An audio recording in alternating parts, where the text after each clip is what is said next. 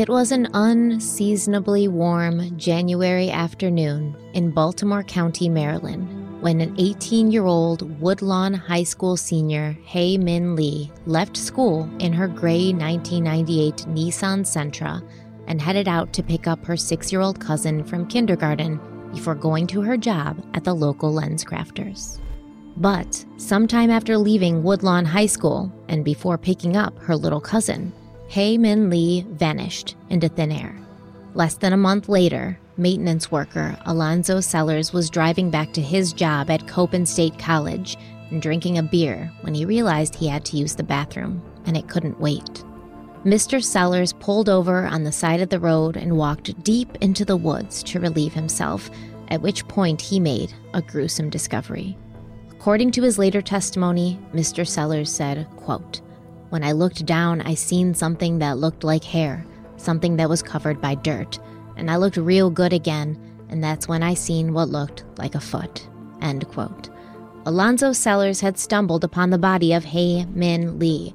She had been strangled to death by the hands of her attacker, and within a few weeks, the police would make an arrest for her murder.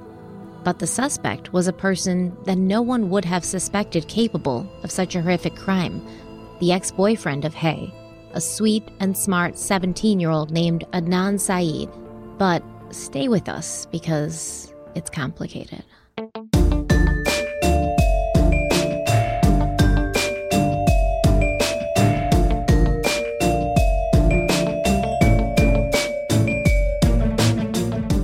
Hello, everybody. Welcome back to Crime Weekly. I'm Stephanie Harlow. And I'm Derek Levasseur. So, Hae Min Lee and Adnan Syed have become household names. They've been the focus of multiple true crime podcasts and shows. They've been the focus of SNL skits, even though that was a weird take, water cooler discussions, and message board arguments. However, the one podcast that launched this true crime case into the public view was Serial, where investigative reporter Sarah Koenig broke down her year-long investigation into the 1999 murder of Hae Min Lee, and she broke it down into weekly episodes, launched in 2014, and it then captured the attention of millions. In a time when a podcast was considered successful, if it reached thousands, Serial was getting an average of 2.2 million listens each episode. And I do think that before that, there was a lot of people who were into true crime. I was one of them, but Serial really made true crime the very popular genre that it is today. I really do believe that because it's right around the time where the YouTube channel started popping up and podcasting became very much a true crime dominated sort of industry. Yeah, I remember when it first came out. I've always told you guys I'm not a big podcast listener. I never have been. And it's one of those things where people are like, how could you not be? Well, it's like if you are a plumber, you're probably not going to go home and listen to a plumbing podcast. It's just you want to separate yourself, especially with true crime when you're doing it. It's tough on on your brain and your mental health. So you try to stay away from it when you're off work. So that's kind of why I never really listened to any podcast, not just Serial, but there was no way to escape it. We were talking about it at work, talking about it, with my friends and family because I was law enforcement. So it was something that was, even for just the mainstream people who weren't necessarily into true crime, yeah, everybody was talking about it. There was even teachers at high schools and colleges who were making courses based around Serial. It was crazy. It was a phenomenon that I don't think has really died down yet. And Serial was the one that kind of pushed everything forward. But when it released in 2014, Adnan Syed had already been behind bars for 14 years after a jury found him guilty of Hae's murder. But the podcast caused many to question whether or not that was where he belonged, and it kickstarted a cry for justice, both for Hae Min Lee and for Adnan Syed, which came to a head this year, 2022, when a judge vacated the murder conviction of Adnan Syed, who went to prison when he was 18 years old and was released when he was 41. Now, you might think that everyone is on the same page, especially once they listened to the Serial investigation, and it's cut and dry that Adnan should never have been charged with this murder, or that he didn't do it at all. But in fact, public opinion is much more split than I had originally thought, which I can totally understand because this is one of those cases that I personally can't decide on either. I've gone back and forth for years. It's frustrating because there's so much information, so many changing stories that it previously felt impossible to lay it all out in a format that's organized and clear, which is why I've never covered it on YouTube, although it's been heavily requested. I just really didn't know how. But with these new developments, Derek was like, hey, can we do it? I would like to figure this out for myself. I want to see what's going on with it. And I feel like with his help and insight, now is the time. And after thinking about the format and spending way too much time thinking about the format, I finally decided the best way to do it is in true Crime Weekly fashion, starting from the beginning, going through the timelines, tracking the stories as they change and evolve, and at the end, seeing if we can make some sense of it all together. But I do want to throw out some disclaimers and personal observations. To put this series together, I've used information from the Serial podcast as well as from the Undisclosed podcast. And I do want to point out that the latter is going to have some biases. The Undisclosed podcast consists of 3 attorneys who investigate wrongful convictions as well as the United States criminal justice system in general. And the podcast started in April of 2015 with an examination of the state of Maryland's case against Adnan Syed. However, one of the attorneys on the podcast is Rabia Chaudhry, who's actually a close friend of Adnan and his family, and she's been fighting for justice for Adnan since the beginning. And I personally love Rabia. I met her at CrimeCon in New Orleans. I even have a picture of us together because I was so pumped. It was my first CrimeCon, and I was so excited to meet her. I think she's a badass. She's a smart and strong woman. She's great. But I do want to put everything out there just so you know where the information is coming from and why, it might be slanted a certain way when it comes from a certain direction. Rabia also wrote a book that I've used. And then, of course, I would go into all the police files and the case documents and sort of double check things. And that is the great thing about the Undisclosed podcast. They do have tons of case documents posted on their website, which are going to be extremely helpful on our journey to clarity through these next episodes. So for me, knowing the general overview of this case, this story, like I said, I've heard about it before. Then we just had the charge that was recently vacated. Everybody's talking about it. And what was interesting to me is as I was looking on Twitter and just kind of like general sites, true crime sites that I now kind of keep up on because of our own channel, I was surprised to see that it was more split than I thought. I thought it was kind of like the general consensus, like everyone knew this guy was innocent and this was just such an egregious thing that took place and everyone was happy about this. But as I look deeper, and not even that deep, just sometimes on Twitter from, the blue checkmark accounts, people are like, this guy did it. Adnan did it. And so the categories that I put it into is you have the people who feel like he's innocent and he should have never been charged in the first place. Then you have people who say he's guilty, he should still be in prison.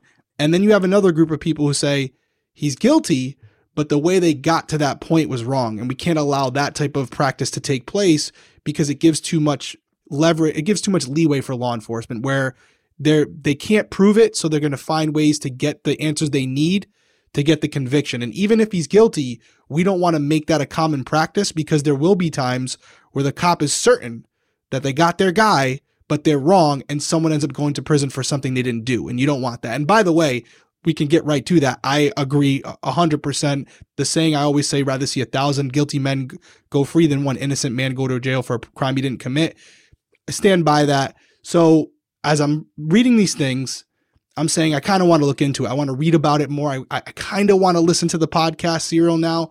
And I'm like, why would I do that when I can just have the best podcast right here? I can have the best researcher right here, break it down for me. We can go over it together and literally do it on camera. So it's killing 2 birds with 1 stone.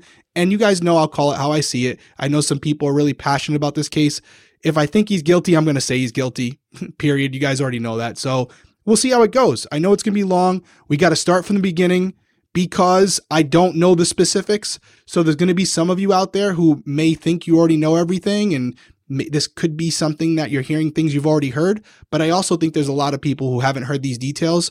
So if we want to make an informed opinion together, you have to have all the facts. And that's why, like Stephanie said, we got to start from the beginning. Yeah. So I think that I haven't been on like social media to see the reaction, but when I was researching for this case, and I mean, like I told you earlier before we started recording, this has been the third time I've listened to the Serial podcast through from start to beginning, and the second time I've listened to the undisclosed coverage of this case from the start to the beginning, because they've just re-released new stuff. They didn't like how they did it initially, so they've re-released better stuff, and I've been really enjoying it. But when I was looking through like Reddit and stuff, I was like, oh, damn, a lot of people think he did this. Like, yeah. I was under the impression once Serial came out and everybody was talking about it, it was like, oh, we got to get him free. Like, and then all of a sudden, as soon as he goes free, people are like, I don't know if this should be what happened. And I don't know if they're the same people who were shouting for his freedom when he was in there, but it seems it's a little confusing to me. So we'll see. We'll see how we feel about it. I didn't tell you this shit, but when the charge was vacated, I talked to a big producer in the industry, and he was like, he's like, Derek, what's your thoughts on it? And I said, I don't really know. I haven't really looked into it. And he goes, it's interesting because would love to do something on TV or on Netflix or something like that, like streaming ways. And I know they've done some things, but he's like, part of me believes he did it. And I don't want to go this direction and come to find out he did do it, where we're making him look like this innocent party when he's a murderer. So I was like, yeah, I mean, that is a conundrum.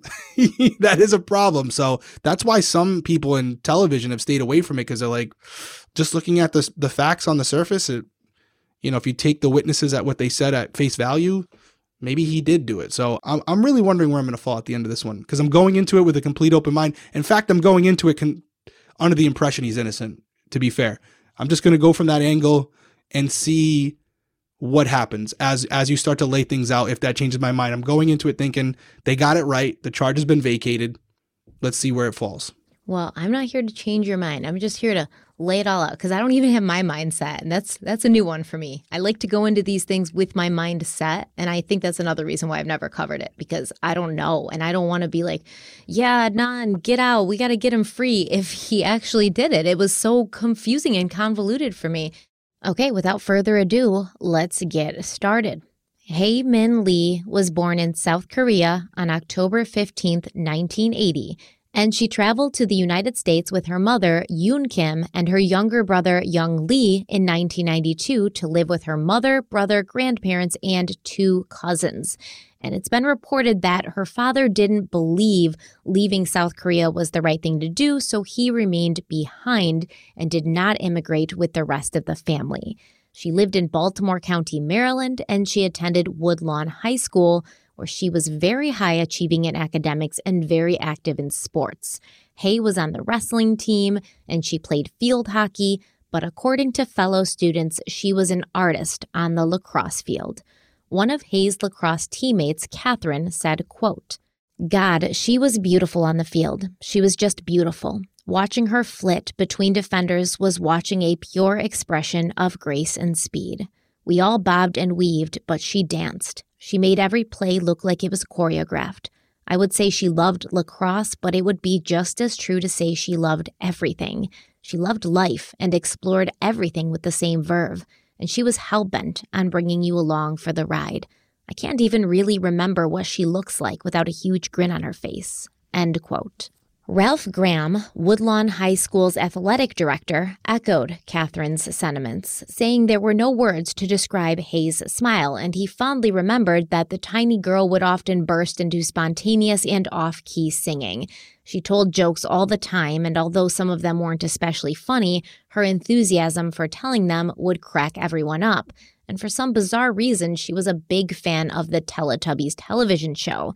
But Hae Min Lee could and would get serious when she needed to. Her mother had sacrificed and lost a lot in order to bring her to a country where she could access better education. Hae was a leader in athletics. She was dedicated. She played hard, and she wanted everyone else to take it seriously as well. She was an honors student, one of only 5 who were traveling to France with the school the following summer. After school, Hae was kept busy as well. She was a member of the Ecology Club, the French Club, and Students Against Destructive Decisions. She worked at LensCrafters after school, not only because she needed extra money, but because one day she wanted to become an optician.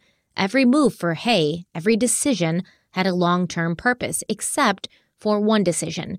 One decision that she made that didn't seem to be thought out or to be a stepping stone to future success, and that was to date Adnan Syed.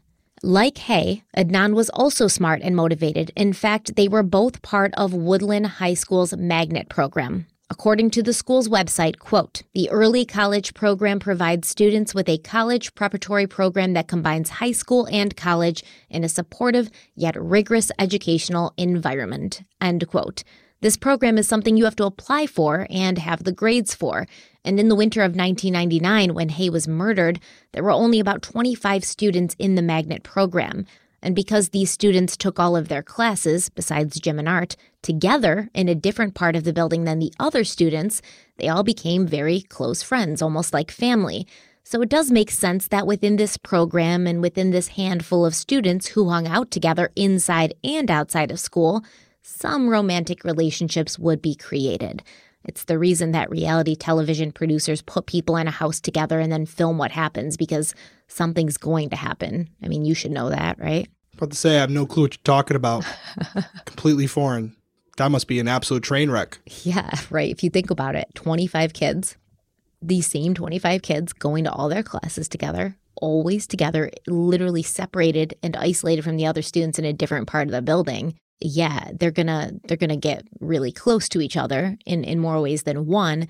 And some of the other students would say, like, the magnet kids thought that they were better than everyone else, so they had this shared sort of superior feeling to the other kids. I could see that. And sometimes that's just their own insecurities too, right? I remember we had like the honors program. I was not part of it, where you had the kids who were like believe it or not, when I was a kid, they called it the gifted program. I'm sure they got rid of that name because that really was probably not the best name to differentiate the kids. Makes it feel like they're X-Men, right? The gifted program. I just thought about that now. I'm like, wow, that was really not a good choice. But I was not in the gifted program. And there were times when I'd be like, oh, they just think they're better than us, even though they said absolutely nothing or did anything to reflect that. That was just where my head went. Oh, so you mean the students who are saying that the magnet kids thought they were superior? It's those students' insecurities, not the magnet students. Yeah, that was me.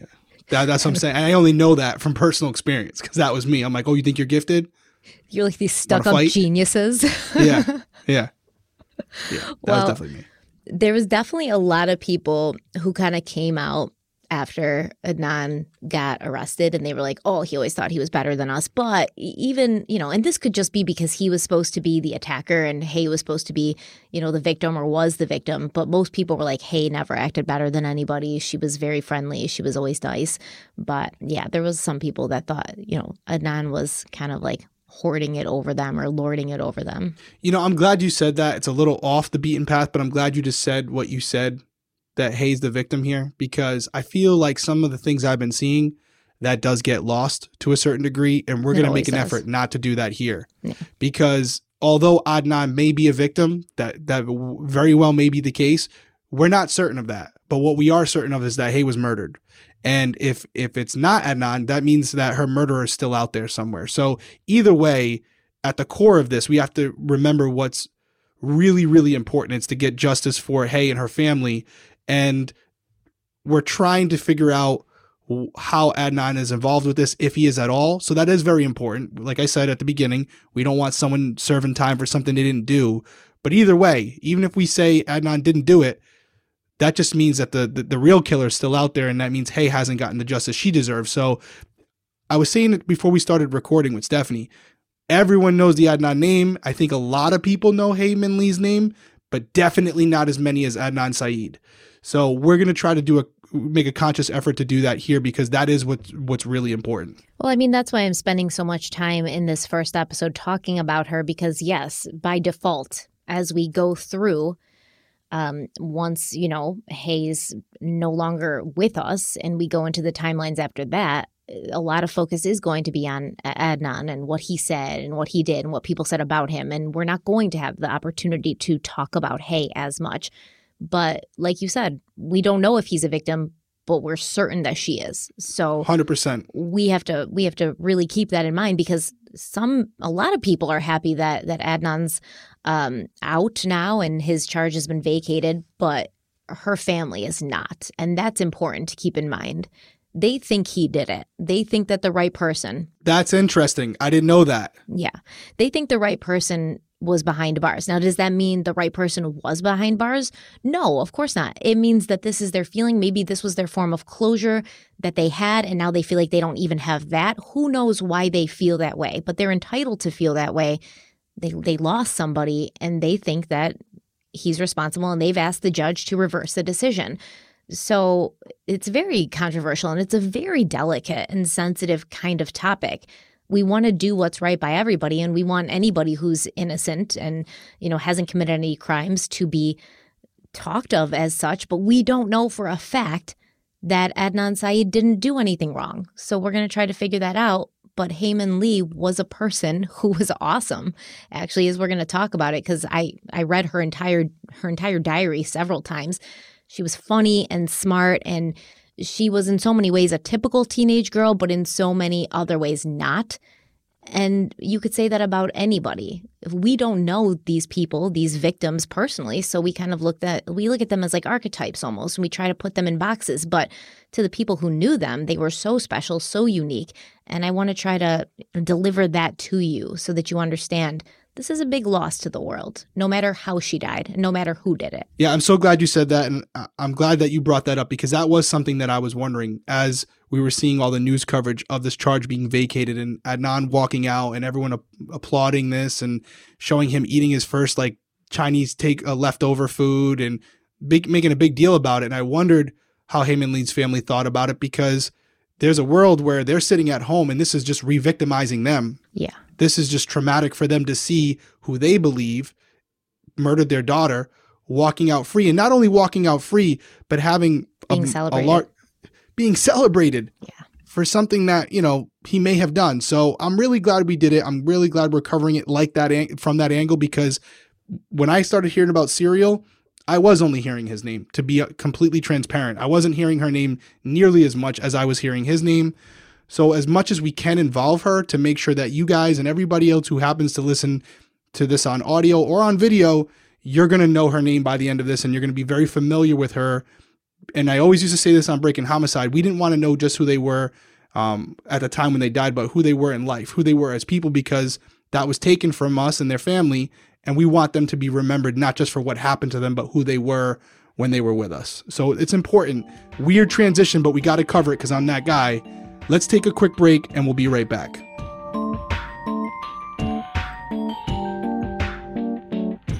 So Hae kept a diary, which was used as evidence during the trial. And this diary was actually a notebook that she had purchased during a French class field trip to the Monet exhibit. And the first page of the diary is so precocious and so funny. It gives some great insight into who Hae was. So the opening page says, quote, "This book is open to those whose heart is innocent. If you feel any guilt reading this, then you should stop. This book is full of my experiences. This may make you angry, sad, happy, mad, and or cry. So do enter at your own risk. Dedicated to those who I love and love me back. Do love and remember me forever, since I'll always love you all." End quote. So she's basically saying, like, listen, I'm not saying keep out, but I'm being honest in here. I'm going to be honest up in this book. And if you are afraid of what you might read, don't read it. That's a pretty cool take. My daughter, Tenley, hers just says, "Dad, don't touch." Dead serious. Well, I guess Hae just assumed, because she talks about her younger brother, right? Her brother was 16 at this time, so a couple years younger than her. And she's like, in one entry, she says "Oh, I know he read this and he probably reads this because he has no life and I have a life. So I know you're reading this." So she just kind of assumes that people are going to read it and that maybe members of her family are going to open it. And she's like, well, if you do, you might read something you don't like. So don't blame me. You've been warned. Yep, exactly. Hae started writing in her diary on April 1st, 1998, and she mentioned that the junior prom was coming up, and she'd encouraged her friend to ask a boy named Nick, a boy that it seems Hae either had a crush on previously or she had gone out with him previously, but now she said she's over Nick because she has Adnan. She said, quote, I got Adnan. He makes me feel so special. Unlike Nick, who is a player, Adnan actually apologized for Laura sitting on his lap. How many guys would do that? I think I might just love him. End quote. A few days later, on April 5th, Hay writes that she thinks things between her and Adnan need to slow down because he was moving way too fast for her. But she also says something like, it's okay, he's just moving a little fast, but that's fine. And she doesn't really mention it again. Now, there are claims made that Adnan and Hay were sexually active, that they had sex. And I believe I read this in Rabia Chaudhry's book, which is called Adnan's Story. So once again, keep that in mind. Consider the source. We might have some unreliable narrators here. As far as I know, Hay at least never wrote in her diary that this happened, although she does mention, being intimate and, getting close and things like that. It's possible that it happened, but she never came right out and said it. And until, I read something where she did, I'm not going to say one way or the other what happened. Right. And this was in April of 98. Yeah. And she was killed in 99, correct? January of 99. January. So a few months. So something could have transpired. I don't know how their relationship developed. Obviously, we're going to get into that tonight. She may not have written it in the book because maybe she didn't want someone to see that specific part. That could be part of it. Knowing people are reading it, maybe she decided to omit that fact. It's possible. It is very possible, but I don't think it's relevant. Whether they had sex or not, I don't personally think it's relevant. Although, now that I said that, it may be, considering any guilt that either Adnan or Hay felt in the aftermath of that. And we're going to get into that, why they may have felt guilt. Because, normal teenage kids probably aren't going to feel that way. But Hay and Adnan did come from strict families, both. Hay's family wasn't as religious. They were more like culturally strict, but Adnan's family was both culturally and religiously strict because he was a Muslim. So they both may have felt some guilt from that due to their upbringings. I did have a question for you that kind of came from what you just said, and I think it's important to as far as like framing the mindset going forward, thinking about motives and all that good stuff. You said that she was strangled. That's how that's the cause of death. Was she sexually assaulted as well? That hasn't been disclosed. It's still sort of uncertain. Some people speculate that she may have been, but we'll get more into that and that sort of like path of speculation once we get to the autopsy. Okay, good. 2 days later, on April 7th, 1998, Hay wrote, quote, "Someone please smack me. What the fuck am I doing? I am pushing Adnan away. Damn my grandma and mother. Shit, I can't get close and he can't get close to me. This is pretty fucked up. He is way too sweet and all. What is happening? I can't believe things are about to blow up in my face. Sigh. My life's a bitch." End quote. Now, this narrative may be confusing to some, but the reason I said that dating Adnan didn't seem to be a normal Hay decision was that it was strictly forbidden for both Hay and Adnan. Adnan's parents were very conservative Muslims from Pakistan. That meant no drinking, no smoking, and no romantic relationships before marriage. Maybe this pressure from both families only made everything feel more real and passionate because Adnan and Hay would have to keep their love secret from their families, and there was something forbidden and exciting about that. In fact, Adnan later claimed he felt it was easy to date someone whose family was also very strict, saying, quote, "It was really easy to date someone that kind of lived in the same parameters that I did with regards to, she didn't have expectations of me coming to her house for dinner with her family. She understood that if she was to call my house and, speak to my mother or father, I would get in trouble, and vice versa. So we would have to kind of set up our talks on the phone. Usually we would talk late at night when our parents were sleeping." End quote. So when Adnan asked Hay to be his date for the junior prom, she said yes without a second thought, and they both got ready for the dance at different friends' homes so that neither of their parents would catch on. Now, according to Hay's journal, the night of junior prom was a truly magical one, even though she and Adnan had had a huge fight the day before. And there's a lot of mentions like this in her diary where, we had a big fight today, but we made up. We had a big fight, but we figured things out. It happens a lot. They're on and off a lot. So at the prom, Hay and Adnan took pictures together and with their friends from the magnet program. Hay wrote in her journal, quote, "Me and Adnan were dancing like crazy, hugging and kissing. I swear he is the sweetest guy. Let me tell you why. He was the prom prince and Stephanie McPherson was prom princess. And traditionally, they were supposed to dance together to my song, Casey and JoJo's All My Life. I tried to act natural and unjealous, but it did kind of bother me. But I took the pic of them dancing and sat next to Deb, who went on about how neat it is for Adnan to be the prince. 10 seconds later, guess who danced with me and not with Stephanie? Adnan. Now, how can I not fall in love with this guy? Of course, I gave him his first kiss on the lips. Then I totally fell in love with him." End quote. So that's interesting because we talked about Adnan earlier as far as Hay mentioning that he was going a little too fast. But clearly we have a little bit more insight into that now. It couldn't have been too much because she's describing after that they had their first kiss on the lips at prom. So a junior prom. So that's good to know. So before this, they were just sort of like seeing each other and like flirting and crushing on each other. And then after junior prom, it was like they were official. But they did date for 7 months, right? So we're going to assume that from the moment they start off, she thinks that giving him his first kiss on the lips is this official thing. We're officially dating now. This is like a big deal for her. But as time goes on, yeah, it'll probably get closer, more intimate, and more sexually driven. If I know anything about 17 and 18-year-old kids, which I do because I was one once. Very long time ago. Fuck you. I remember it like it was yesterday. Sometimes I still feel like an 18-year-old kid and act like one too. Never. So 17-year-old Adnan, he was the epitome of tall, dark, and handsome. Over 6 feet tall with caramel-colored skin, piercing eyes, and a mop of perfectly tousled black hair that it seemed many high school girls wanted to run their fingers through.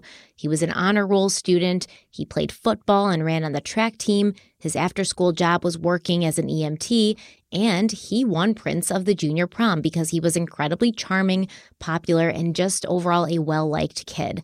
The prom princess was Stephanie McPherson, another student from the magnet program and a close friend to both Adnan and Hay. And Stephanie's going to pop up again in these episodes because she's important to the timeline and the narrative, and she would go on to date a former Woodlawn High School student named Jay Wilds. And anybody who's listening to this who is familiar with the case at all will know Jay is hugely, hugely relevant to this case.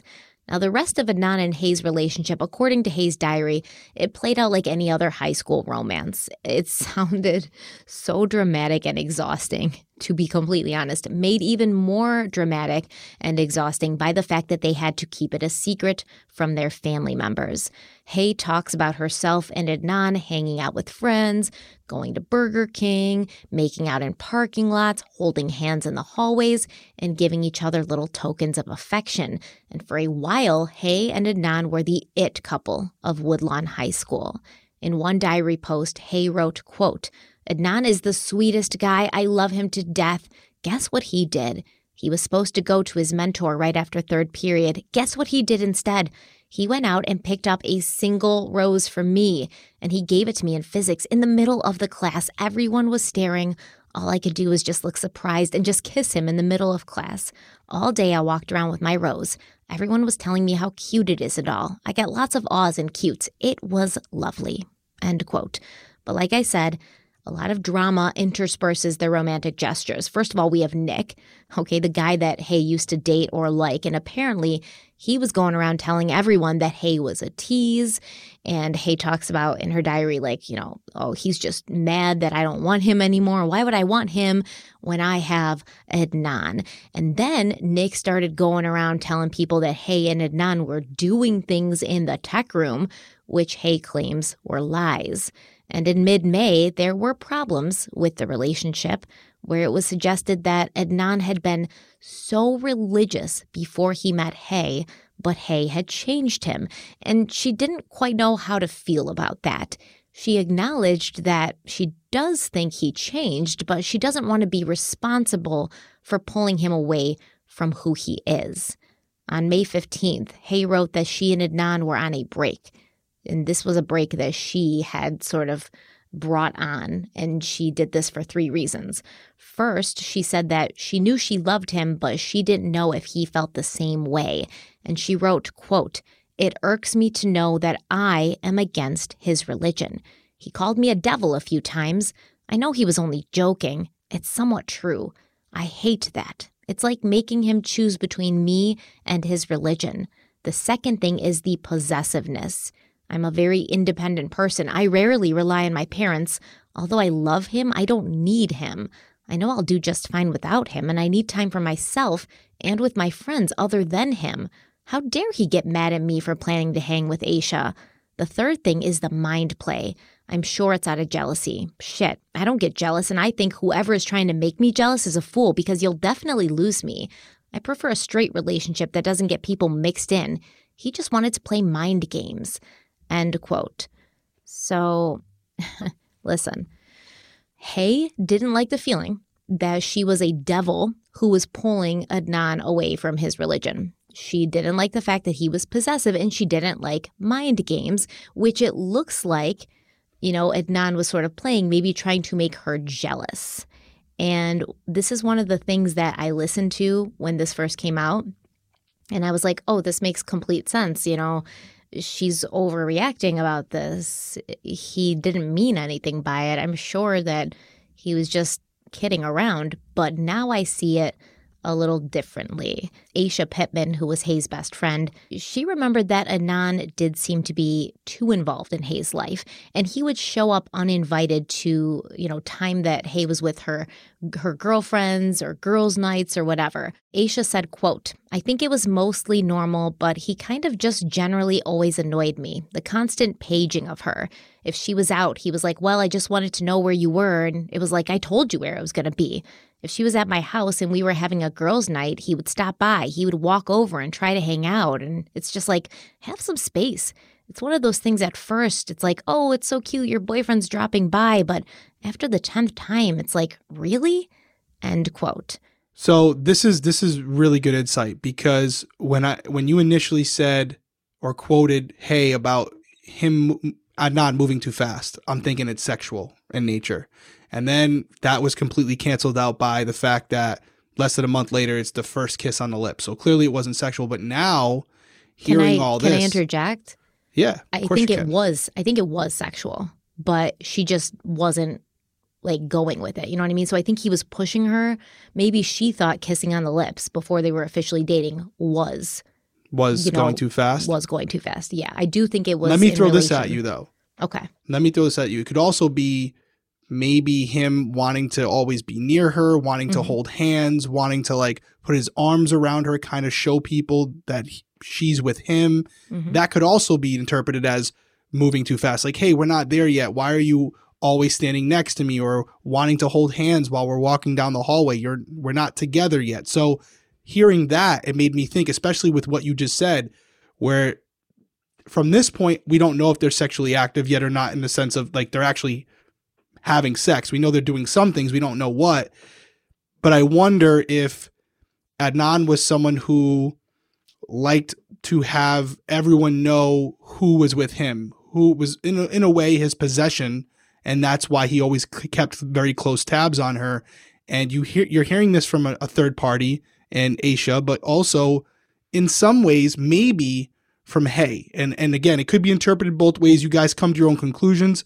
It could be the angle of when she said he's moving too fast or whatever, that could be sexual, or it could just be from a more, just kind of the way they acted around each other. Like, again, not necessarily making out, or for lack of a better way to describe it, like being handsy in a sexual way, but just wanting to always have your arm around her, always be near her, walk her from class to class. That could have been interpreted by Hay as moving a little too fast. We're not together yet. Maybe I'm going to be with you. Maybe I'm not, but you're already treating me like I'm your girlfriend and I'm not. You're moving too fast. We have the benefit now, years later, to know why we're talking about this. So we're not overanalyzing this because this is all we have. And when we're trying to figure out what happened and the people we're dealing with, these are the things that you kind of have to rip apart and dissect, because we know the end story. We know what happened at the end of all this. So we have to reverse engineer it. And this is what we're doing. Yeah, I think you're right. And I think in certain contexts, like you could write it off as normal high school behavior, right? You could be like, oh, that's just how high school kids are. And, boys haven't, developed yet and they have insecurities, so they can be jealous. I know that of all the boyfriends I've never had a boyfriend who was more jealous than like my high school boyfriend, for instance, because they're young and they haven't like figured out what's going on with the world yet. And I also think that sometimes high school girls or young girls in general will look at that and think like, oh, he's so possessive of me, that means he loves me, kind of like a Christian Grey sort of toxic thing. And I do believe that in these current years, these more modern times, that's become less of a desirable thing in a partner. Women understand now that it can be toxic, and usually somebody being possessive of you isn't great. But when you're a young girl, you think that when someone's being possessive of you like that or controlling, it's almost showing that they value you. And sometimes it is, but sometimes it can go too far. And I guess what we have to decide here was, did it go too far, or was this just normal high school stuff? And we're going to take a quick break. And when we come back, I want to have a little bit more of a discussion about that, because some things that I saw let me know that I don't think it was normal.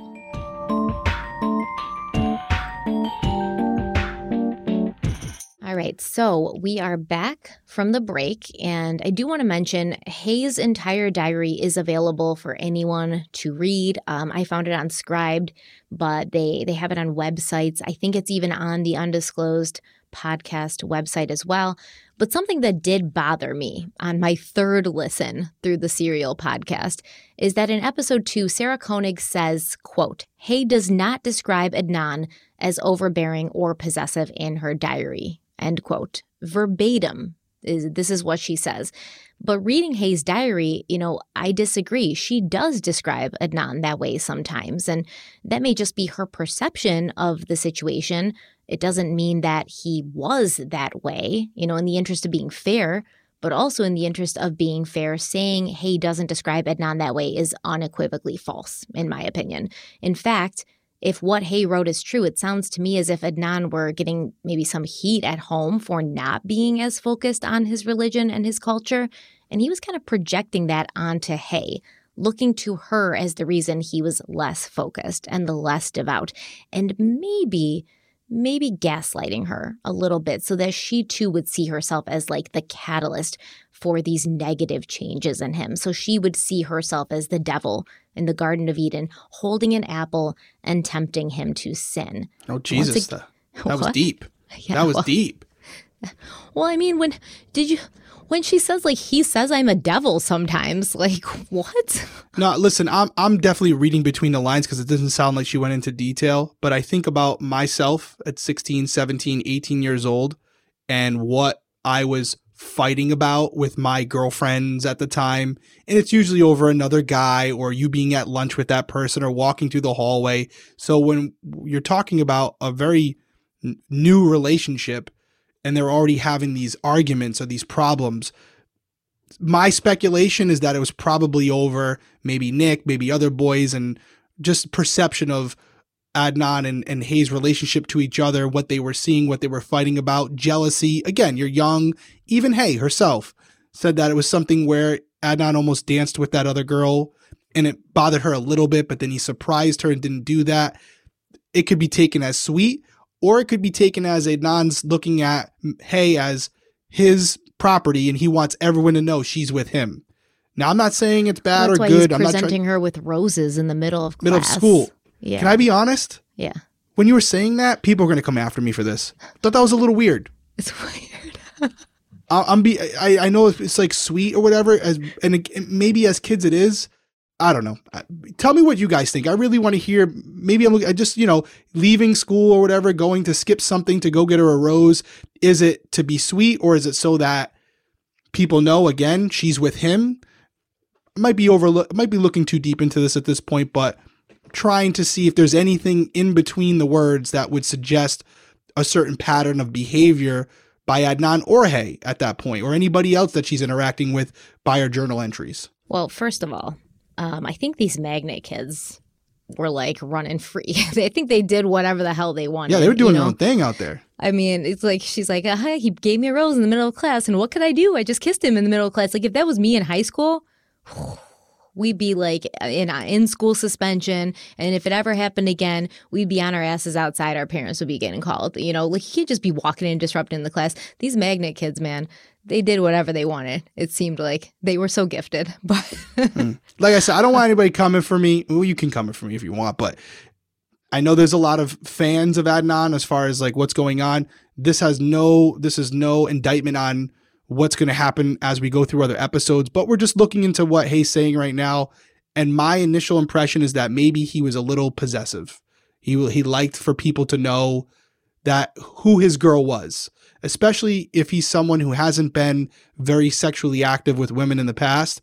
According to Hay, that was his first kiss on the lips was at junior prom. No, I think it was this is something new for him. It was their first kiss on the lips. Not necessarily his. Okay, that's good. I thought it was his first kiss on the lips. Yeah, I don't think so. But I will say, like you just said, you know, we had to sort of read between the lines, and you think he may have been possessive. No, we did not have to read between the lines. And that's why I'm so annoyed with Sarah Koenig for saying, what did she literally say? She said, Hay does not describe Adnan as overbearing or possessive in her diary. Let's go up to Hay's diary.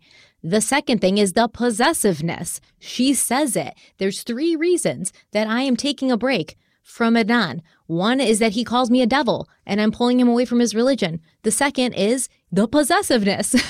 Like she literally says it. And then the third thing is the mind play. And I think it's out of jealousy. So she's not, what is Sarah Koenig talking about? Oh, Hay does not describe Adnan as overbearing or possessive in her diary. Yes, she does. So I'm not sure why this was kind of made out to be like, Hay was completely okay with it, because yes, does she go on to say like, oh, she loves him and he's wonderful? Yeah, there's tons of that in the diary, but it doesn't matter if 95% of the diary is her saying that he's wonderful and beautiful and a miracle, when on certain pages she's saying, I have a problem with the fact that he's possessive and he gets jealous. That's just it. And they're important.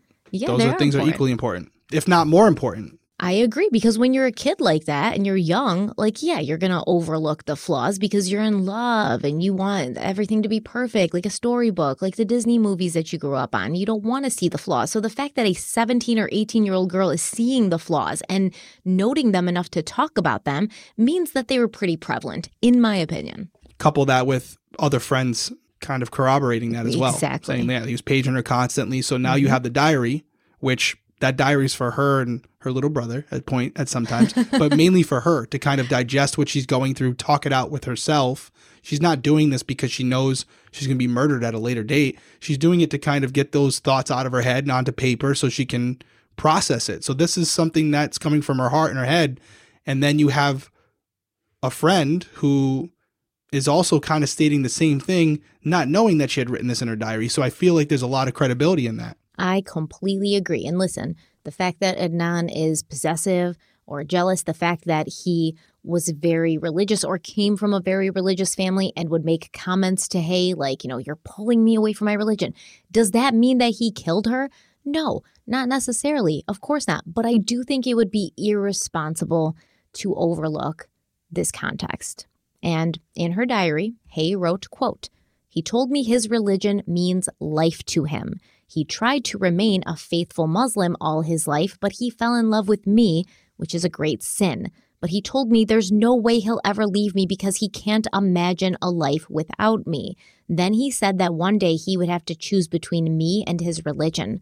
I love him so much, and when it comes to choosing, I'm going to let him go his way.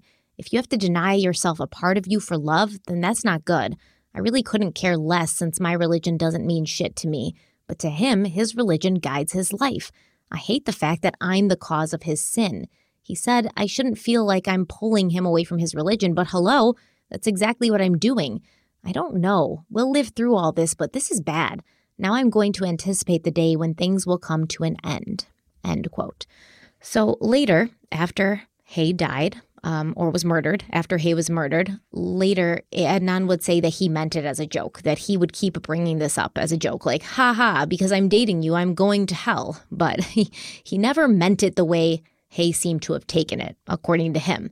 Adnan told podcast host Sarah Koenig that he was culturally a Muslim, but he wasn't all that religious, and he'd been dating girls and smoking weed and doing things that his parents would frown upon before he became Hay's boyfriend. Adnan said, quote, "Maybe it seems convenient for me to say that now, but the only thing I can say to, I wouldn't say prove it in a way, is that my behavior didn't change once Hay broke up with me. It's not like all of a sudden I'm like, okay, the whole big sin is out of my life. No, I just continued with the same type of behavior. It was just different people." End quote. And that's fair. To be honest, that's fair. Once they broke up, he's acknowledging the fact that, yeah, he's obviously going to say this now. I'm assuming he gave this interview while he's behind bars. Yes. Right? So he's giving this interview. It wouldn't be in his best interest to be like, yeah, no, that makes me look terrible. So he's saying, hey, listen, I understand that it may seem convenient, but don't judge, don't take my word for it. After we broke up, I was continuing to do the same thing that I was doing beforehand without skipping a beat. So he's saying, hey, go check out my behavior, talk to people I dated, talk to people I was hanging out with, and you'll see that there wasn't this dramatic change in my demeanor after we broke up, which that's a fair argument. I respect it. Yeah, if it's true, it's fair. Absolutely, I agree. 100%. Yeah, he's telling us to go check it out, but sometimes people say, hey, yeah, go check it out. You'll see. And then you do, and it's exactly the opposite of what they were saying it was going to be. But do you think, because I don't see it like that. I don't see a change in somebody as being temporary while the thing that changed you exists. As far as I know, or for the majority of the time, when you're young, especially if you have a bad influence that causes you to do something and you start going down that path, usually when that bad influence is gone, you've already, kind of changed, and you're not just going to be revert back to who you were before, because you've already been changed. You weren't just temporarily modified, you changed. And, according to Hay, Adnan was telling her that when he started dating her, he changed. So is she lying in her diary? Is she making this all up? Are these conversations that she's having with him which is repeatedly happening in her diary, where she's mentioning it, where he's saying oh, I'm really getting away from what's important to me. I'm getting away from my religion. You're the devil. LOL. Ha ha. Why would he keep bringing it up? Why would he keep talking about it? If it wasn't one of those things where it's just kidding, but really that's how I feel. I feel like when those kinds of scenarios come up in conversations in relationships, it's kind of how you always joke, and you're like, oh, I hate you and you drive me crazy. Haha, I'm just kidding. But really, I do drive you crazy. There's some truth to it. I agree with what you're saying. I don't think that he's just that's not really something you joke about either. It's that's kind of deep. We start and talk about religion, things like that. That's a more serious conversation. He may have been presenting it to her, like you just said, in a funny way, to not come over to make it too serious where it scares her away, but kind of passively letting her know what he's doing for her, how he's changing for her, how he always wants, everything that he's doing is against the grain. It's not what his parents would want. So he wants her to understand it's for her, the sacrifices he's making for her. Yeah. And I do think I agree with that. If there wasn't some bit of truth in it, I don't see the significance of saying that. There's plenty of other things you can joke about. Yeah, and if you keep bringing it up more than once, it's at some point the other person's going to be like, oh, okay, is this a joke, or is it because this is the fifth time you've said it? It's not really funny. I'm starting to feel guilty, and I'm starting to feel bad about it. And she clearly did feel guilty and bad about it. I know we joked about it earlier, but let's acknowledge the fact that Adnan was very smart, but so wasn't Hay. And so they're very aware of their surroundings. They're articulate, intelligent, young people. And I feel like Hay had a pretty good read on him. So for her to write it in the journal entry, the diary entry, there was something there that struck her as something significant and that she should make note of. So I feel like she would understand if it was a joke or not, or if there was some truth there. And that's probably why she decided to write it down. Absolutely. I do this with my husband all the time when I'm working during the day. I hope he doesn't listen to this. But when I'm working during the day and I see him sitting on the couch, scrolling through Instagram, I'm like, oh, it must be nice to not do shit during the day. Just kidding. And then I'll do that several times during the week, and he'll get mad, and I'll be like, oh shit, I didn't even realize I was doing it, but I'm kind of doing it because I want you to understand that I would like you to get up and clean the toilets, but at the same time, I don't want to be a bitch, but I still want you to get up and like clean the bathrooms. You know? Story of our lives. Adam, we feel you, brother. We're all there. We're all there. Hey, before we dive right back into it, I know we have more coming up with some dates. Let's take our last break and we'll dive right back into it.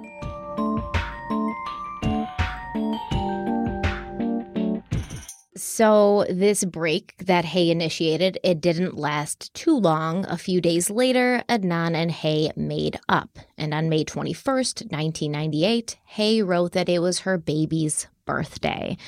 In her diary, Hay refers to Adnan as my baby quite often. So she got him Scooby-Doo boxers. Adnan loved them, and she loved Adnan so much. And that's basically what the next few... what are they called? The next few chapters of her diary. Entries were just her being very happy. Everything's good. The good vibes continued until June. And at that point, she wrote, quote, "One day we'll get married and be happy. I can't wait till the day me and my baby can be together openly." End quote. And this, I think, is something that we do need to realize, that Adnan's family were probably never going to be okay with him dating Hay. They probably wouldn't be okay with him marrying Hay. And Hay's family, they didn't seem to like the fact that Adnan was her date to the junior dance or the junior prom. So I don't think that they would be very okay with her marrying Adnan either. They come from two different cultures, two different religions.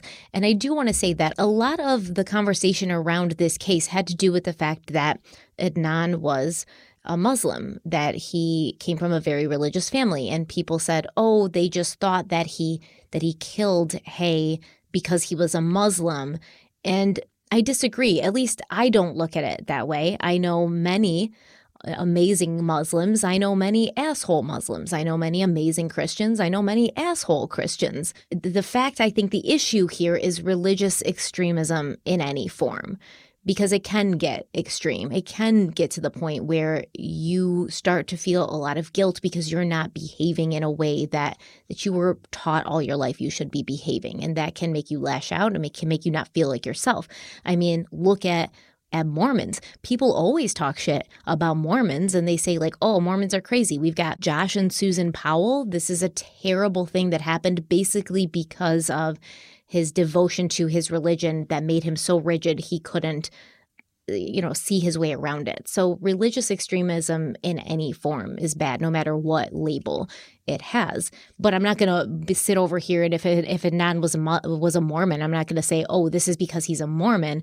No, but it does have an impact on your mental state and your emotional state. So I don't think it's because of an anti Islam kind of idea that people have in this country. Maybe, this was 1999, so this was even before the World Trade Center. That was 2001, right? Yeah, 2001. Yeah, it was my senior year of high school. So I don't take it as, oh, it's because he's Muslim or anything like that. But what I do take from it is that because of his religion, which he has said to Hay is very important to him, he is doing a lot of things that are causing stress for him. He's risking a lot for Hay. And I'm sure as a young teenager, that's a tough thing to do when you're indirectly lying to your family every single day. And that is a form of disrespect. And even though he's voluntarily willing to do it, it's still something that's probably stressing him out and putting a burden on him and something that puts him in a tough mental state where he's trying to balance his feelings for Hay with his love and respect for his family, trying to find that happy medium. But I could see a world where something he views as a sacrifice for Hay, by not having her reciprocate that or be willing to let that go, he could be extremely offended by it later. Where it's like, I did all this for you. I sacrificed so much for you. I disrespected my family's wishes and our religion for you. And you're just willing to throw that away. And that could be something that may potentially anger him. That is one way to look at it.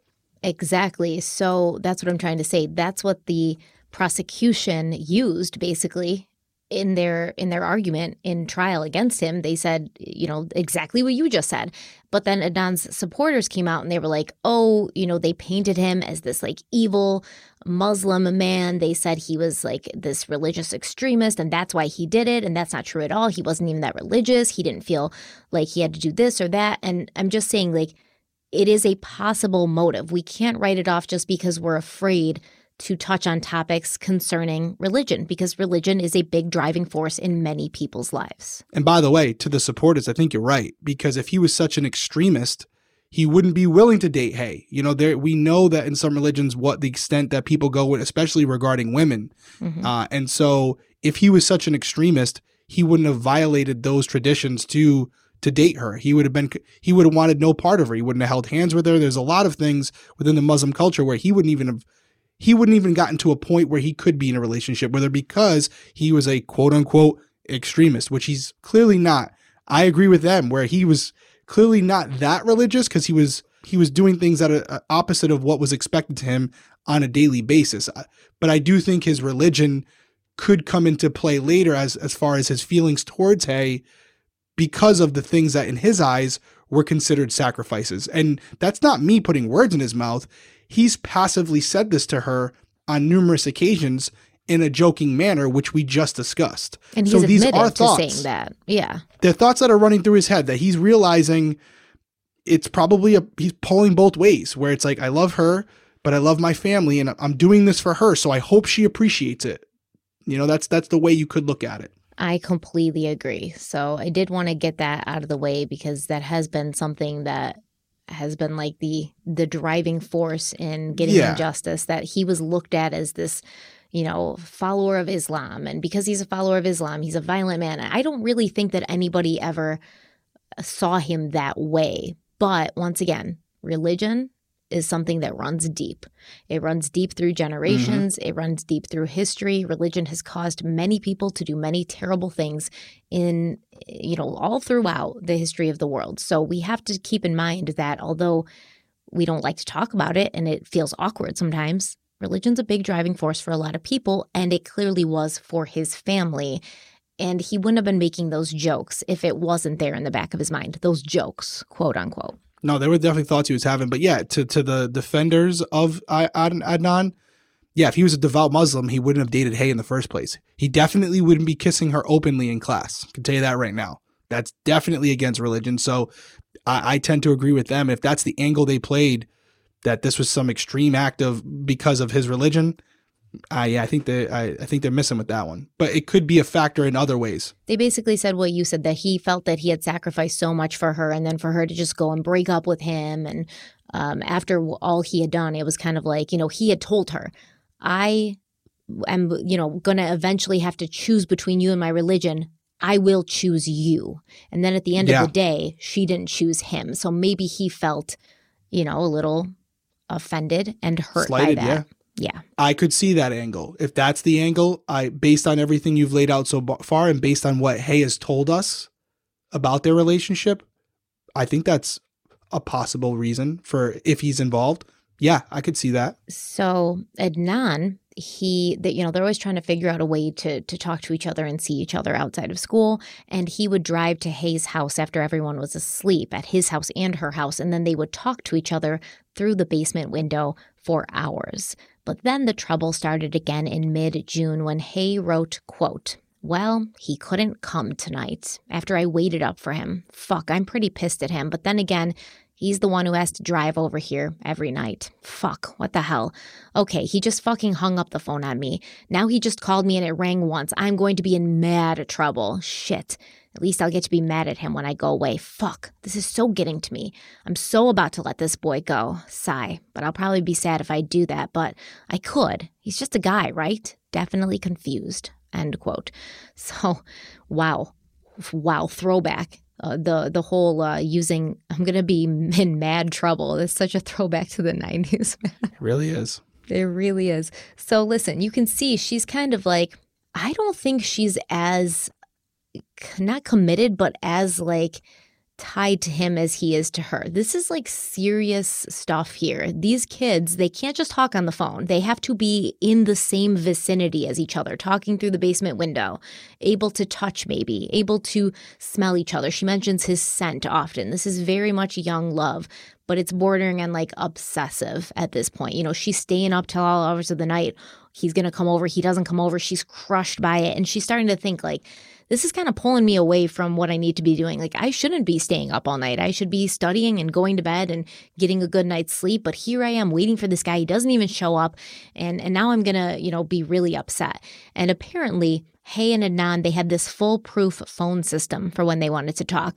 And it did not ever include calling each other's homes directly. So obviously this was before the age of cell phones, but right at the point where pagers were very popular. So both Hay and Adnan, they had a pager, and when they wanted to talk, one would page the other when everyone was sleeping. So for instance, if Adnan paged Hay, she would then pick up her home phone and make a call, usually to a 1-800 number like the weather service, and then she would wait on the weather service, and then Adnan would call while Hay was still on the phone with the weather service, and this would ensure that the phone wouldn't ring at the house. And then Hay would just get a call waiting beep, and she would answer it. So maybe I'm looking too deep into it. Tell me if I am, because obviously our commenters can't. But they have this system, this soundproof system in place. They were fighting, and because they were fighting and she maybe wasn't responding to Adnan, he calls the house. Yeah. And lets it ring one time to let her know, you better call me back, you better answer, or I'm gonna blow up your spot. I don't think he did that accidentally. From what she's saying, it sounds like he called and he hung up after the first ring because he knew that she wasn't waiting on the other line. That could be interpreted a certain way, but I could be looking too deep into that. What do you think? Am I? Well, she says that he hung up on her. So it looks like they were on the phone at one point, and maybe she was upset and she was like, screw this. I can't believe you didn't show up. I'm so pissed. Like, maybe I don't have a logical reason to be pissed because once again, you are the one driving over here every night and you just couldn't make it, but I am pissed. And he was like, well, fuck this. And he hung up, right? And then maybe he, tried to get a hold of her again, which would be to page her. But maybe he just called the house because he hung up and he was like, oh, shit, like I hung up. And then he paged her to let her know he was going to call again. And she just didn't get on the 1-800 service. She didn't do the weather service. Yeah, because she was like, I don't want to talk to him. And then he called and hung up really quick, realizing that she wasn't on the other end of the line, which That's in possible. the end, yeah, that makes it kind of like her fault possibly. Yeah, more innocent. Yeah. And let me preface it by saying this too. Teenagers, they do a lot of dumb shit, including myself. So 99% of what we talked about tonight could be just thrown off to the idea that these are teenagers, puppy love, doing dumb things, because it happens all the time. However, this is a different situation. There was an escalation here that ultimately resulted in the death of Hay. Now, it could be Adnan, it could be somebody else. But when we're looking at potential suspects, we have to dissect the behaviors to try to see if there's something in there that we can figure out what happened and more importantly, why it happened. So I know that some of you may be looking at this like, wow, Derek, you're really grasping at straws here. Or Stephanie, you're really like looking too deep into that. No one's thinking that. These are your own insecurities again, like the magnet kids, man. The magnet kids. But it's one of those things where we're doing this because we have the benefit of knowing the ending of the story. So we're trying to go back and break everything down and figure out if there's anything in there that's worth paying attention to. But I completely understand we're realists that if this weren't the situation, you could cough these things up to just being young, dumb, and I won't say the final part of that statement. If you know what it is, then you know what it is. I know what it is. I had no doubt that you did. I had no doubt that you did. There's going to be people in the comments going, somebody tell me what the last part is. No, everyone knows. It rhymes. It rhymes. That's it. So I'm stopping. Listen. Hay didn't write in her diary after this for a little while. And when she did, there was a lot to catch up on. So one of Adnan's friends had been in a car accident and he had sadly passed away. And I want to explore this a little bit further in future episodes because it doesn't get talked about a lot, but it seems like this was a very traumatic thing to happen to Adnan. It really weighed heavily on him. And I want to kind of explore that a little bit more when we talk about this case later. But apparently this death, it had caused Adnan to smoke weed. And this was something that he had promised Hay that he would never do. And she also mentions in future diary entries after this, like that he was depressed. He was depressed. She even says something like, never date a depressed guy because it's very difficult. Like it's so hard to get to him, to reach him sort of. So she mentions that after this, he seems to be depressed and he's smoking weed. But if you hear it from Adnan, he'd been like smoking weed and doing this stuff since he was 15. So I don't know if he just told her he didn't, or he told her he would stop, or he did stop for a little while when he was dating her. But then this whole car accident really threw him for a loop and he started again to like ease his nerves. I don't know which it is, but she didn't like it, basically. No, she clearly didn't like him smoking weed, so he probably didn't tell her that he was. And then after this happened, he used that as the excuse as to, hey, listen, got to do it. Yeah. And on top of the pressure that he's got from his friend passing away, it also seemed like Adnan's parents, specifically his mother, Shamim, they'd been suspicious that he was dating someone. And Shamim more than Adnan's father. And in fact, Shamim, I guess, had been trying to like convince Adnan's father that he was dating someone. She had found his crown from the junior prom and she was questioning him about it. And, she couldn't really prove it, but she would sometimes pick up the phone when Adnan was on with Hay. She said she could hear him like reciting poetry and she'd get on the phone and he'd be like, Mom, get off, And she would grill him about who he was talking to. And she would remind him that it wasn't right to speak romantically with someone outside of marriage. Somehow, Shamim found out that Adnan was at the homecoming dance in October of 1998 with a girl named Hae Min Lee. And it turns out that someone at the dance who was either related to Adnan's parents or knew them called them and let them know that Adnan was there and he was dancing with a girl. And she didn't necessarily know that this girl was the same one Adnan had been dating for 7 months. She didn't know he was dating anybody for 7 months, but still she took drastic action. Adnan's parents both showed up at the school, they made a scene, and they dragged Adnan away in front of everyone. Now, it's generally agreed that the homecoming dance was the beginning of the end of Hae and Adnan's relationship, but the night also went down differently depending on who you ask. So the principal at that time of Woodlawn High School, I actually don't know if it's a man or a woman, so they would testify later at trial that they'd been at the door of the school when Adnan's parents showed up. Quote, "It's a big glass window. The dance was in the cafeteria, and it's a big glass window. And you can see right out this big glass window, and I was standing right at the entranceway." End quote.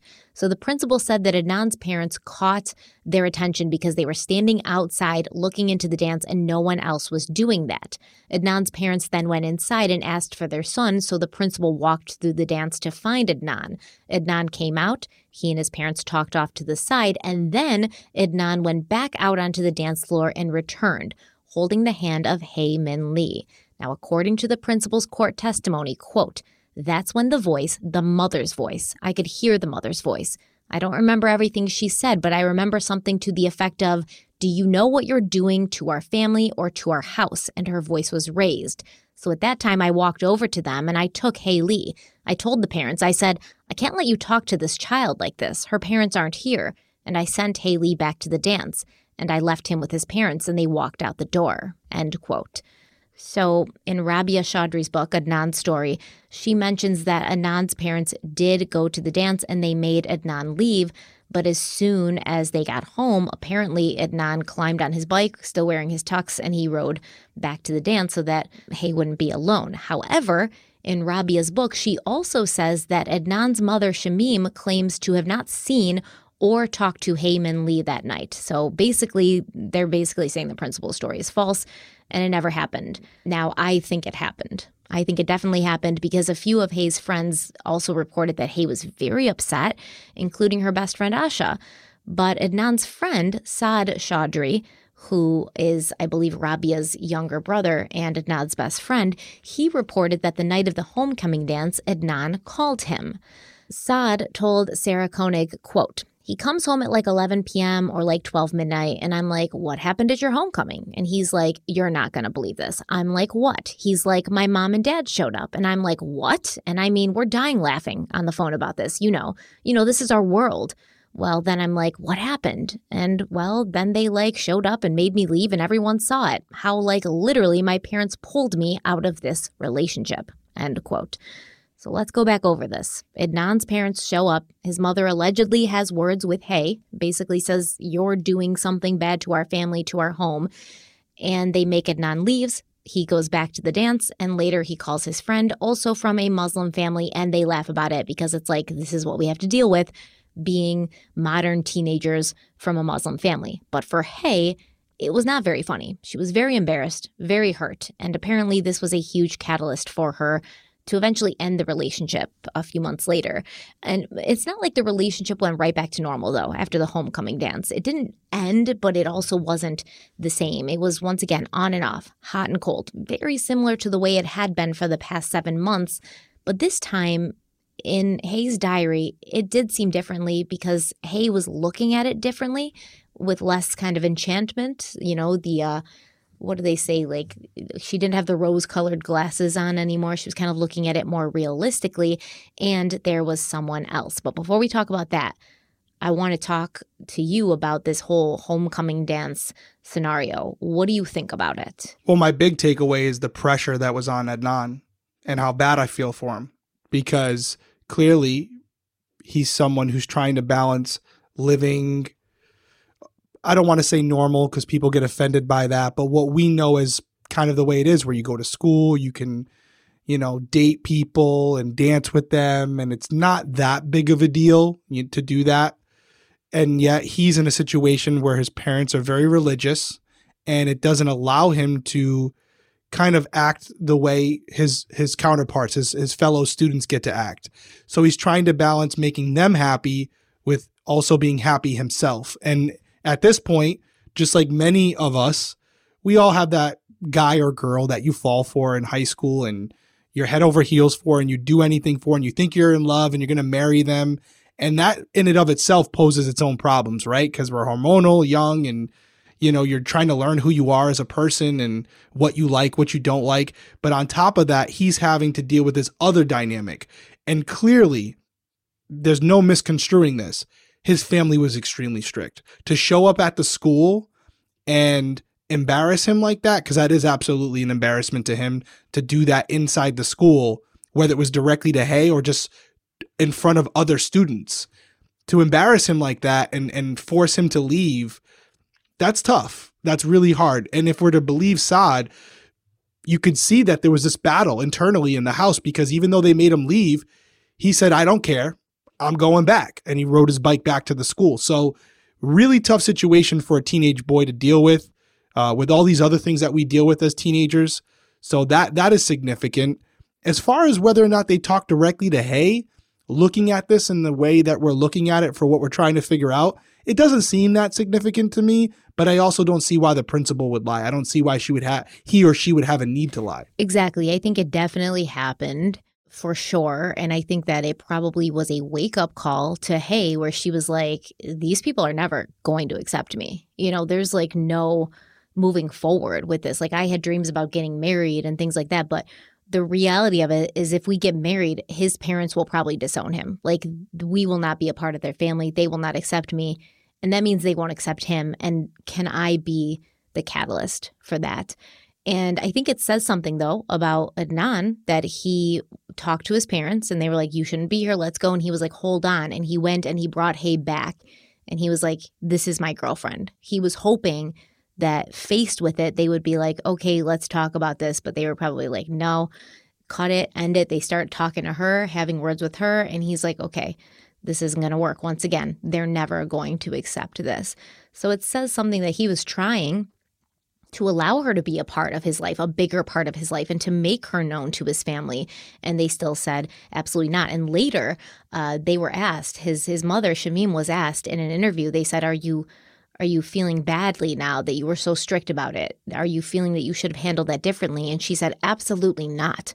In fact, I think we should have been more strict. I think we were too lenient, and that's why this ended up being this way. And that's why he was allowed to kind of run wild and get as far with it as he did, because we were too lenient, which I think also says a lot. Yeah, they could be making the argument, hey, listen, if we were more strict, because they obviously think their son's innocent. I'm going to go on a limb and assume that's the case. Yeah. They're probably saying, hey, listen, if we were more strict, this never would have happened between you two, and you wouldn't have been a suspect in the first place. Exactly. So they're probably looking at it like, this validates what our concerns were in the first place, Adnan.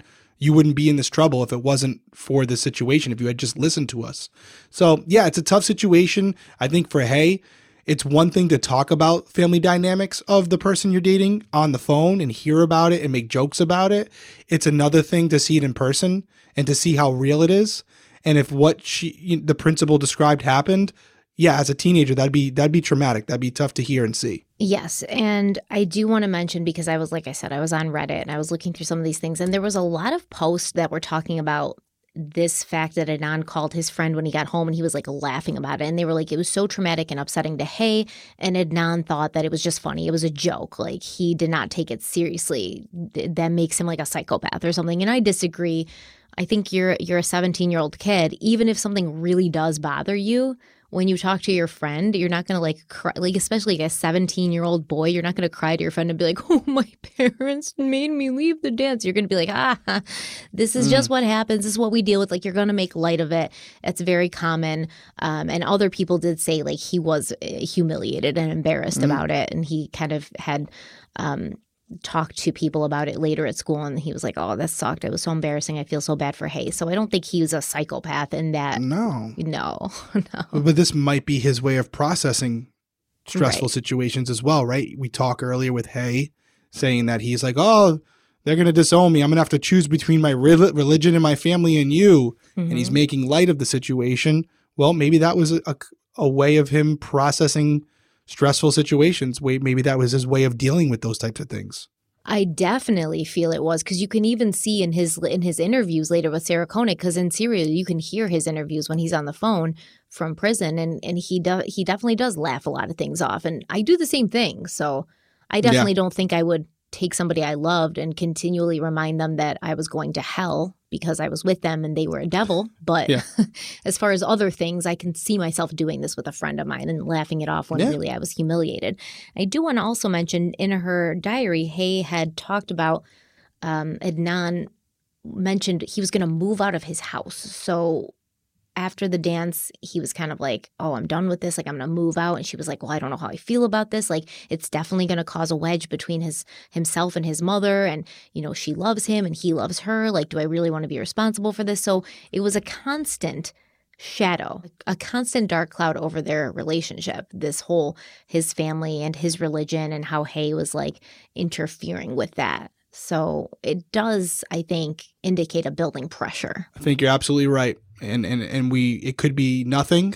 This could be the lead up to something bigger. And that's why we have to talk about it. We have to talk about it from both angles. So on November 3rd, Hay wrote in her diary, quote, "Who would have thought we would end like this? Who would have imagined the amount of pain that comes with a broken heart? I know I'm doing the right thing. Call me selfish, but this pain is way less than what it would be if we stayed together. More hostility at his house. I loved you. Oh, screw it. I still love you. I would give any and everything to be in your arms, but my heart is not that strong." End quote. By December 3rd, Hay was full of hope again that the relationship could work because they were in true love and true love conquers all. However, Hay couldn't figure out how she could love Adnan so much, yet still be so distracted by another young man who she worked with at Lens Crafters. On December 6th, she wrote, quote, "What's the matter with me? Every time I close my eyes, I see my baby, but I keep on thinking about someone else. Don Clindenst. Why? I don't know. Why? I do like him as a coworker, maybe a friend, but I keep wanting to get closer to him. A part of me keeps me from Don because of Adnan. A part of me keeps on thinking about Don. I'm going to have to get my thoughts straight. I do love Adnan, but today I kept imagining Don over my body instead of Adnan. Don, Don, Don, Don, Don. Why do I keep thinking about your baby blues and your smiles?" End quote. And Hay's thoughts about her coworker Don continued until it was almost as if she were fighting herself. Every time she would have a thought about Don or his Camaro or his baby blue eyes, she would follow it with a, "I love Adnan," exclamation points. One page in her diary is a drawing of both Adnan and Don's name, a visual representation of her confusion. Finally, in mid-December, Hay broke up with Adnan once and for all, and she begins to focus on Don, although they have yet to go on a date. Now, this is the month before she's brutally murdered, but from all accounts, including Hay's diary, she and Adnan remained friends. On December 23rd, Hay's car skidded on the snow as she was getting on an exit ramp near the mall on her way to work, and there was minor damage to her car.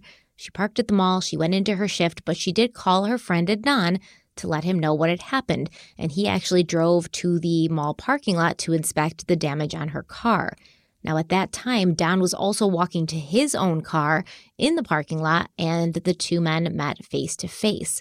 As they were talking, Hay walked out to the parking lot, and they both told her not to drive her car. It was too dangerous. Don left in his own car, and Adnan gave Hay a ride home. So I just want to mention something before I go on.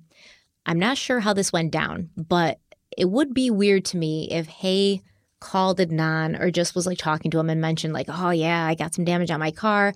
And he, unprompted, not asked, decided to drive to the mall and check out the damage. You know, it's almost like inserting himself like, oh, I can be useful to you. I can help you here. You need a man in this situation to let you know whether you can drive your car or not. Here I am. If she did not ask him to do that and he just did it, once again, we're going the possessive route, like the you need me and let me show you why you need me because I'm going to make your life easier and here's how. Yeah. So you think are you asking, because it sounds, she called him, let him know what happened, but there's no indication as to whether he showed up unsolicited or she asked him to. It just wasn't written here. That's what you're saying? Right. I'm going to look a little deeper and I'm going to see if I can find it because there is lots of interviews with him and the police and I'm going to look through those. But if she just called him to let him know and didn't say, hey, can you drive out in the snow and look at my car in the mall parking lot? And he was just like doing it as a favor to be helpful and a good friend, you know, that's a little weird, I think. Yeah, we definitely have to look into it more. My gut is to defend Adnan here and say, you know, if she's in work, she's still on the clock and she's calling him, maybe she says something like, I don't even know if my car's safe to drive home now. And he's like, oh, I'll come check it out. Or he might not even say that, but he, being a good friend, he wants to go up there. So that would be interesting to know more. I had a question for you as well, because we know there's no overt mention of whether they were sexually active or not, but that one statement you made about envisioning Don over her body. Yeah. I think it's subtle, but my initial impression is that if they're over you, something going on there that's probably more than kissing. And so to me, I think that's a subtle suggestion that they maybe were sexually active at that point. And that was a month before her death. So you would expect at that point, if they had been sexually active, it would have been by that point. So you have that coupled with what Adnan's friend has said that Adnan told him. I think there might be some truth to that. I don't know if that's significant or not. We still have to find out whether she was sexually assaulted or not. But something to note as we're going forward. I've definitely made note of it here. Yeah, Adnan claims that they were sexually active, that they were having sex. Well, there you go. And but once again, I don't know why he would lie about it. With everything he's going through, wouldn't you want to say, hey, listen, I've never even had sex with this woman. You know, why would I go this route? I think at that point, there's ways to tell through the autopsy if Hay has been sexually active in the past. Mm-hmm. So it's something that if it's not with him, it was with someone else. So it would be in his best interest, to be honest. And so so far, we're 2 hours into this case. I assume that they were more than likely sexually active at the time of her death. Maybe they weren't having sex actively, but they had in the past. That's where my head's at. Where are you at? Yeah, probably. It's so weird for me to go right out and say like, yeah, because she clearly like skirted around the issue in her diary. So I don't want to like, you know. Of course. And it might not be significant, but I do think that one statement would lead some people to believe that there was more than kissing going on. Yes, I agree. There's definitely some context clues there. We're reading between lines. Right. So that Christmas, because this is December 23rd, but that Christmas, Adnan and Hay even exchanged gifts. And Adnan's gift to Hay was a picture frame that said, best friends. Once again, man, I think it's like just going a little hard. Unless he's like the sweetest person in the world and he holds no like resentment, no jealousy, no residual feelings, unless like because they were like obsessed with each other. He was like, I will never choose anything over you. And then she breaks up with him and all of a sudden he's like, hey, we're besties, you know? It just seems like so much like he was trying to convince her that he was okay with it to the point where he's like, here's a picture frame that says best friends less than 2 weeks after you broke up with me and broke my heart, because his friends were saying he was very upset when she broke up with him and he was crying and he was very sad about it. And then all of a sudden he's like cool with it to the point where he can be like best friends with her. It's like just going a little too hard to show her that he's okay with it, when in fact, I don't think he really was. And to be honest, with the amount of passion and love that they claim they felt for each other, he probably shouldn't have been okay with it by then. And then he's meeting like this new guy that she's into, and it's just, I don't know. What do you think? I mean, the homecoming incident was in October of 98. And so it wasn't that long, ago where he was having they kept dating after that, like where, until November. But what I'm saying December, until the middle of December. Well, weren't by December. Okay, the middle of December. So because of December 23rd, they were not dating anymore when he showed up to check out the car, right? Yeah. So after the homecoming thing, she was like, "Oh, we should like take a break. Like this is a lot." And she even wrote him a letter during that time where she was like, "You're gonna be fine. People break up. Like you'll move on. Don't worry about it." Because apparently he was really upset. So then they start like kind of going back together between like that little break after the homecoming dance and their final break in the middle of December. So they're kind of like back together, but it's like weird. Like I said, she starts thinking about somebody else and she keeps trying to almost convince herself that she loves him. And then finally mid-December, she's like, all right, like it's not working. It's over. And she breaks up with him. So literally less than 2 weeks later, he's giving her a picture frame that says best friends. Right. And that's a really small window of time. So I agree with you. And I was going to say, even to add on to that, they had this huge impactful moment between him possibly bringing Hay over to his parents and saying, I don't care what you guys think. I love you, my parents, but I'm choosing her. That was probably a very significant moment for him if that happened, especially with how religious they were.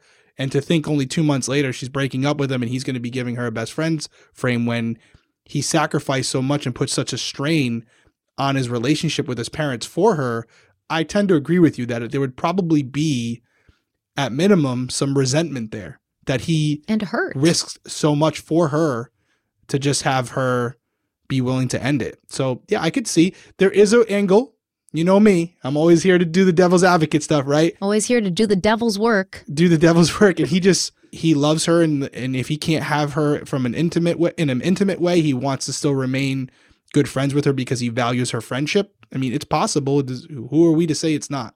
For sure, it's possible. It's just from the amount from how into her he seemed, how like, I mean, he's driving over, he's like sitting outside her basement window for hours talking to her at night, like, to just be like, oh, she's broken up with me and that's cool. I'm fine. I just want her to be happy and we're best friends. It just seems like you need a little bit more time to sort of heal your hurt feelings. Otherwise, maybe he thought it could go back to that by remaining best friends. He might be like, listen, she's not seeing anybody else at this moment, as he knows. No, I think he knew. I think he knew after she broke up with him in mid-December that she was kind of like talking about Don with him. Because when he met Don in the LensCrafters parking lot on December 23rd, he said something like he would later talk about it to Sarah Koenig. And he was like, yeah, I just wanted, I shook his hand and I said, I just want to make sure you're a good guy. So he definitely knew that not only did she break up with him, but she immediately was interested in someone else. Oh, you left that part out, Stephanie. Oh, sorry. That's a big, significant part. Big thing, right? I'm thinking that they're both sitting in the parking lot with each other, not knowing that that's the ex and that's the new guy. No, they knew. Oh, well, yeah, that's pretty significant. That's an awkward moment. Yeah, but according to Rabia Chaudhry, Adnan also, I think at the beginning of January, started seeing someone else, although we don't really hear about her a lot, going forward. Yeah. But we're going to talk about that. But Real quick. That's interesting, though, to your point that you said earlier. Now knowing that, it would make me believe more so that if Don is already at work with Hay, he's already there because he's getting ready to leave, right? He would bring her home, right? That he would bring her home, or at minimum, he would just go out to the parking lot and look at her car for her. Mm-hmm. Why would she also have her ex-boyfriend show up to look at the car? Not only would it not be a good situation potentially, but it's just kind of impractical. You have a guy that you trust and you like here that can go out to the car and look before you leave. Or you can have your ex-boyfriend drive out to the mall to check it out. It's a redundancy. Yeah. Knowing all that, you have to make a call based on what I've told you. If that's true, then maybe Adnan just showed up on his own. because I don't think she would have both of them go out there to inspect the vehicle. But maybe it was a miscommunication or something. But knowing that now that they kind of knew about each other and Adnan wanted to see if he was a good guy, yeah, maybe there was a little bit of he heard what he wanted to hear. He heard, basically, hey, saying, come check out my car for me, please. Or he was like, hey, this other guy's there and I want to let this other guy know that I'm still here and I'm still in the picture. And she doesn't really need you because I can tell her if her car is okay to drive and I can give her a ride home. And that's what I was going to say. Just to defend Adnan, who'd she drive home with? Adnan. Just saying. She could have said, oh, thanks, Adnan. Didn't really need you to show up. Or she could have felt like guilty that he drove all the way there and she wasn't going to be like, well, thanks, take off, And so she ended up going with him, which was his plan the whole time. Team Adnan. I'm just kidding. Not there yet. Just saying. No, I think this is such a weird thing, too, for us because we're trying to get in the minds of teenagers, which we were once, like I was joking earlier, a long time ago. But why we do things when we're young and how we do them, a lot of the times it's very innocent. And it's just about growing and becoming an adult and making good decisions. And this could be something that's all very innocent. But we're here kind of breaking it down because of the topic we're talking about. So we have to, but it is tough to get into the mind of a teenager. You have one that's already, she's 20 now, right? Yo. We don't need to talk about. She's 21. Well, she'll be 21 this month, next week. But listen, speak for yourself, man. I'm still innocent and immature in my head. I make really bad decisions all the time. I'm very, very spontaneous, as you know. Yeah, but I do. No, I mean, we're breaking down things here. It does get tough to kind of get into the minds, but really interesting dynamic there. And considering the time frame in which that took place and then the time that she was killed could be very important. Could be just a red herring, but something to consider as we're going forward. Yeah, so like his supporters, anytime something like this happens, they're like, isn't he sweet? Where to me, I'm like, it's like too much. It's kind of creepy. It's kind of like extra. It's kind of like I have no boundaries. To me, that's like anytime they're like, isn't this sweet? I'm like, I feel like it's a little weird. It's a little much. So it just depends how you look at it, I guess. Yeah, but that's the best way to say it. It depends on how you want to look at it. There's a lot of bias there. We're trying to be objective, but even us, it's like you're hearing it, and then we're judging him on our own experiences as teenagers. Yes, exactly. Yeah. So there's no other way to do it. You have a set of lived experiences that you look at the world through, and that's all we can do. So on January 2nd, Hay and Don finally had their first date, and her shift away from being torn between Don and Adnan to being firmly focused on Don is once again represented in her diary with a full page of Don's name. So before it was like a big Don and a big Adnan, and she's like, who is it? Adnan or Don, Adnan or Don? And now it's just Don. And by January 12th, Hay was head over heels, writing, quote, I love you, Don. I think I may have found my soulmate. I love you so much. I fell in love with you the moment I opened my eyes to see you in the break room for the first time. End quote. And then the next day, Hae-min Lee was dead. So that's a lot. She kept writing in her diary up until the day before she disappeared. And next week, we're going to go over the investigation that kicked off when Hay was reported missing, and that will lead us to discussing the timelines of January 13. This is when it gets very convoluted. I'm not looking forward to it. The timelines are complicated. They're messy. We have eyewitnesses who claim to have seen something or someone at specific times or on specific dates, and then they were later proved wrong or, retracted their own statements, and we don't know if they just misremembered or if they were lying. And there's one specific person who ended up leading the police to the location of Hay, and the story that he told pointed an accusatory finger directly at Adnan Syed. But Adnan's timeline is completely different than this person's timeline, and the cell phone data, which should have really cleared everything up, ended up being like everything else in this case. Not so simple and very complicated. So that is where we will pick up next week. Fascinating case. I can see why people are enamored by it, because on the surface, it looks like right now, just kind of to summarize, our part one. Seems like Adnan, for the most part, may have been someone who was a little overbearing, wanted to, a little possessive, but overall a good guy, just trying to find a balance between appeasing his parents and living his own life. Mm-hmm. And overall, from all accounts, from all the people that knew him, smart, charismatic, nice guy. I mean, the guy won Homecoming Prince. So clearly he was someone who had made a good impression on a lot of people. Prom. What was it? Prince. Prom Prince. Oh, I apologize. Prom Prince. Yeah. Forgive me, Adnan. Mm-hmm. I'm sure that's something he would make sure he wants correct as we go forward. But he was definitely liked by a lot of people, and in most cases, that's because they're someone who's easy to get along with, and everyone finds that they're someone that they can relate to and that they can be around. So on the surface, nothing here that like pops off the page where I'm like, oh my God, how are we here right now? I can already see where this one is going.